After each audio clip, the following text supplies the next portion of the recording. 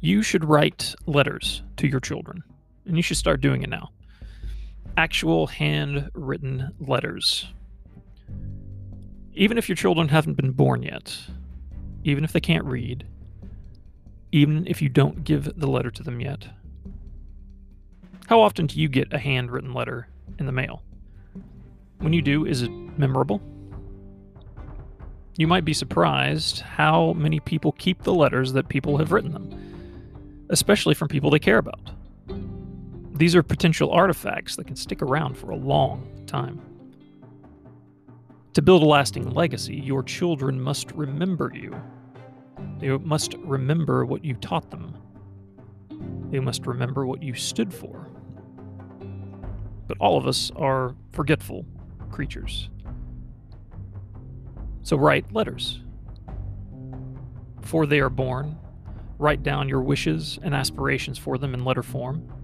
Sign it, seal it, save it. Write while they are young. Write a letter on each of their birthdays. Write down how proud you are of them and your hopes for the future. Tell them you love them. Sign it, seal it, save it. On their 18th birthday or some other future date, give them these letters from you with your blessing. When they are older, continue this tradition. Don't just call them or text them. If they haven't called you in a while, write them. If you are having trouble finding the right words, write them.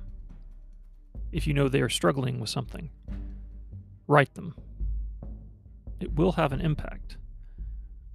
The words you say are more likely to be written on their hearts if they are first written by your own hand.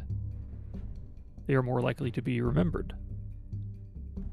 When you are gone and your body is dust, your letters will remain. They will be there for your children to discover.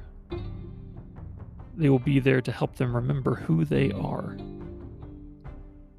And maybe, just maybe, your words will be repeated in the letters your own children will eventually write. And your legacy will be passed from generation to generation.